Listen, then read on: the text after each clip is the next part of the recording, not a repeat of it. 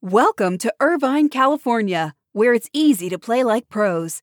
At the heart of Irvine's competitive culture is Great Park, the region's premier 194-acre multi-sport complex, equipped for youth teams to Olympians and everything in between. Plus, Great Park's expansion is underway.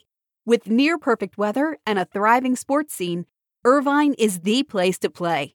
Visit DestinationIrvine.com for more information.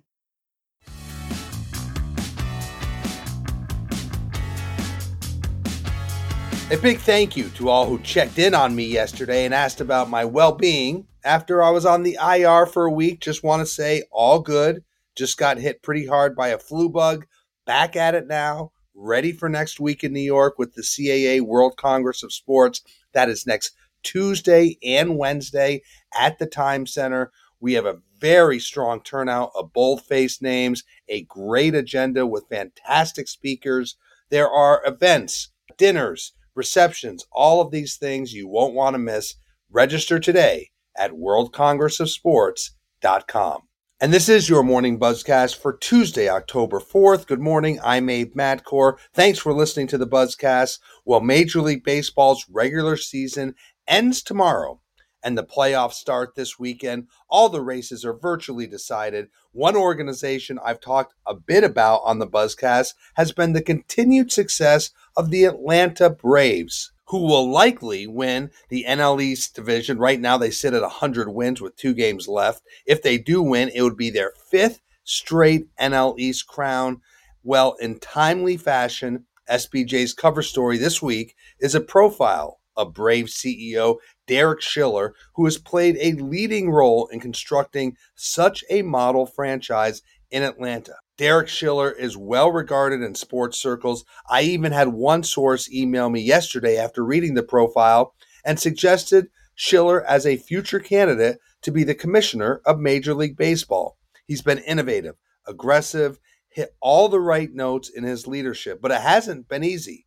Remember, when the Braves left the city of Atlanta for Cobb County, the team was largely criticized. Many didn't believe in the team's goal of moving closer to its season ticket base in that part of the state. And that was, of course, tied to the development of the Battery Atlanta, which opened in 2017, which many felt was way over-engineered. But this real estate development, the Battery, which lies right next to Truist Park, is the go-to model for other sports franchises who are looking at the business opportunities around mixed-use development. Virtually everyone I speak to in sports leadership now wants their own version of the Battery, showing again how out front the Atlanta Braves have been in business development. So I encourage you to read Eric Bacharach's strong profile and cover story of Atlanta Braves CEO Derek Schiller. Next week at the CAA World Congress of Sports, I'll be sitting down with Tim and Todd Leiweke, and talking to those two brothers will be great. It will be a fun discussion, and I'm sure we'll ask Tim Leiweke about the latest with his Oakview Group, as he has been a leader in climate standards and sustainability. Nowhere more evident than all the work done around Climate Pledge Arena in Seattle. The latest effort has Oakview Group launching GOAL, which stands for Green Operations and Advanced Leadership. Now, this is a membership platform that will help venues and arenas operate in a more environmentally friendly way. So if you are a participating organization in GOAL, you will receive software that features like a roadmap of things to do, a library of resources of vendors, progress tracking tools, and exchange of knowledge and ideas and expertise among fellow members. So it's like a membership club around sustainability. Oakview Group has partnered right now with the Hawks and State Farm Arena and Fenway Sports Group on this initiative, and those organizations each have equity in GOAL to get the initiative off the ground. Oakview Group has also hired Kristen Fulmer to run GOAL. She assumes the title of Director of Sustainability. She'll report to OVG 360 President Chris Granger. So if you're a member, you'll pay an annual fee that varies based on the size and type of the venue or the building. the average arena will pay in the mid five-figure range to be a member of Goal. But this issue of sustainability around our sports venues is growing in importance, and obviously Oakview Group sees a business around it, hence why they launched Goal, Green Operations and Advanced Leadership. And again, I look forward to asking Tim Leiweke more about this next week in New York.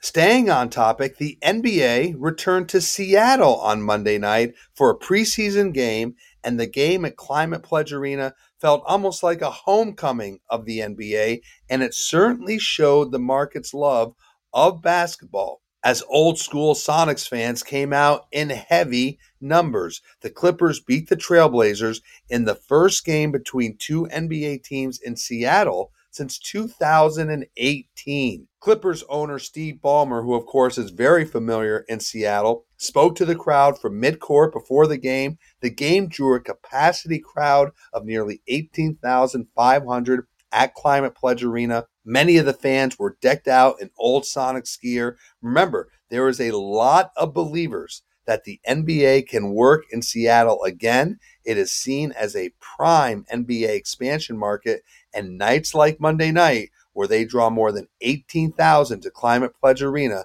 certainly help the city's cause. Monday was a very difficult day for women's soccer when a highly anticipated investigative report into abuse in women's soccer found sexual misconduct, verbal abuse, emotional abuse by a number of coaches over the years in the NWSL. This report stemmed from the issues last year that led to the resignation of many of the NWSL leaders after players spoke out about the systemic culture of abuse. And this report, issued yesterday, was damning, as it found former leaders of the NWSL and the U.S. Soccer Federation, as well as owners and executives and coaches at all levels, failed to act on persistent reports of abuse by coaches. And really, the lack of action and accountability let these abusing coaches move from one job to another. The report was commissioned by U.S. Soccer, and the findings show that abuse was common throughout the league, and that leaders were more concerned really with being sued than in doing the right thing. It was really a terribly eye-opening report, and U.S. Soccer did announce some actions it plans to take after the report.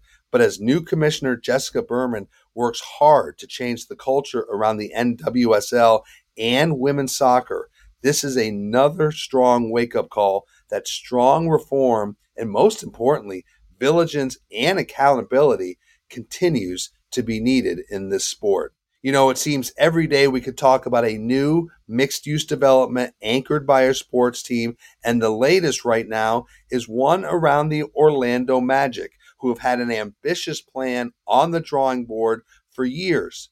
But they are finally close to starting construction on a long-awaited $500 million plus downtown sports and entertainment district that will really remake downtown Orlando. They hope to break ground by the end of March 2023. And again, this project has been discussed for nearly a decade. It's expected to take 2 years to complete, so it could be done by 2025. It's around 9 acres just north of the Amway Center, very close to the team's new training facility. The project will include everything you would expect. It will include a hotel tower, restaurants, meeting and retail space, parking, and a lot of office space. The team's offices will be part of this sports and entertainment district. Again, they could break ground as early as March of 2023, hope to complete it in 2 years. And again, this will really, really reshape downtown Orlando as the Magic have big goals for their mixed-use development project. And finally, we'll end with this. We keep bringing up the competitive marketplace for agencies selling jersey patches in the NBA, in Major League Baseball, in the NHL. And Sport 5 has landed another marquee client. They are already selling for the Chicago Bulls, and they're also selling the jersey patch for the Los Angeles Dodgers. Now the agency has landed the New York Knicks. The Knicks selected Sport 5.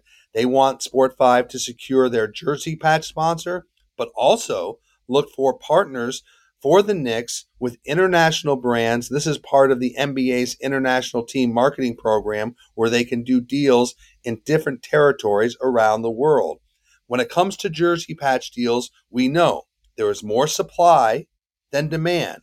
So we'll have to continue to see how these deals sort themselves out and the price point that teams can get. But right now, Sport 5 lands another big market team landing the jersey patch assignment for the New York Knicks. So that is your morning Buzzcast for Tuesday, October 4th. I'm Abe Madkour. Thanks for listening to the Buzzcast. Stay healthy. Be good to each other. I'll speak to you tomorrow.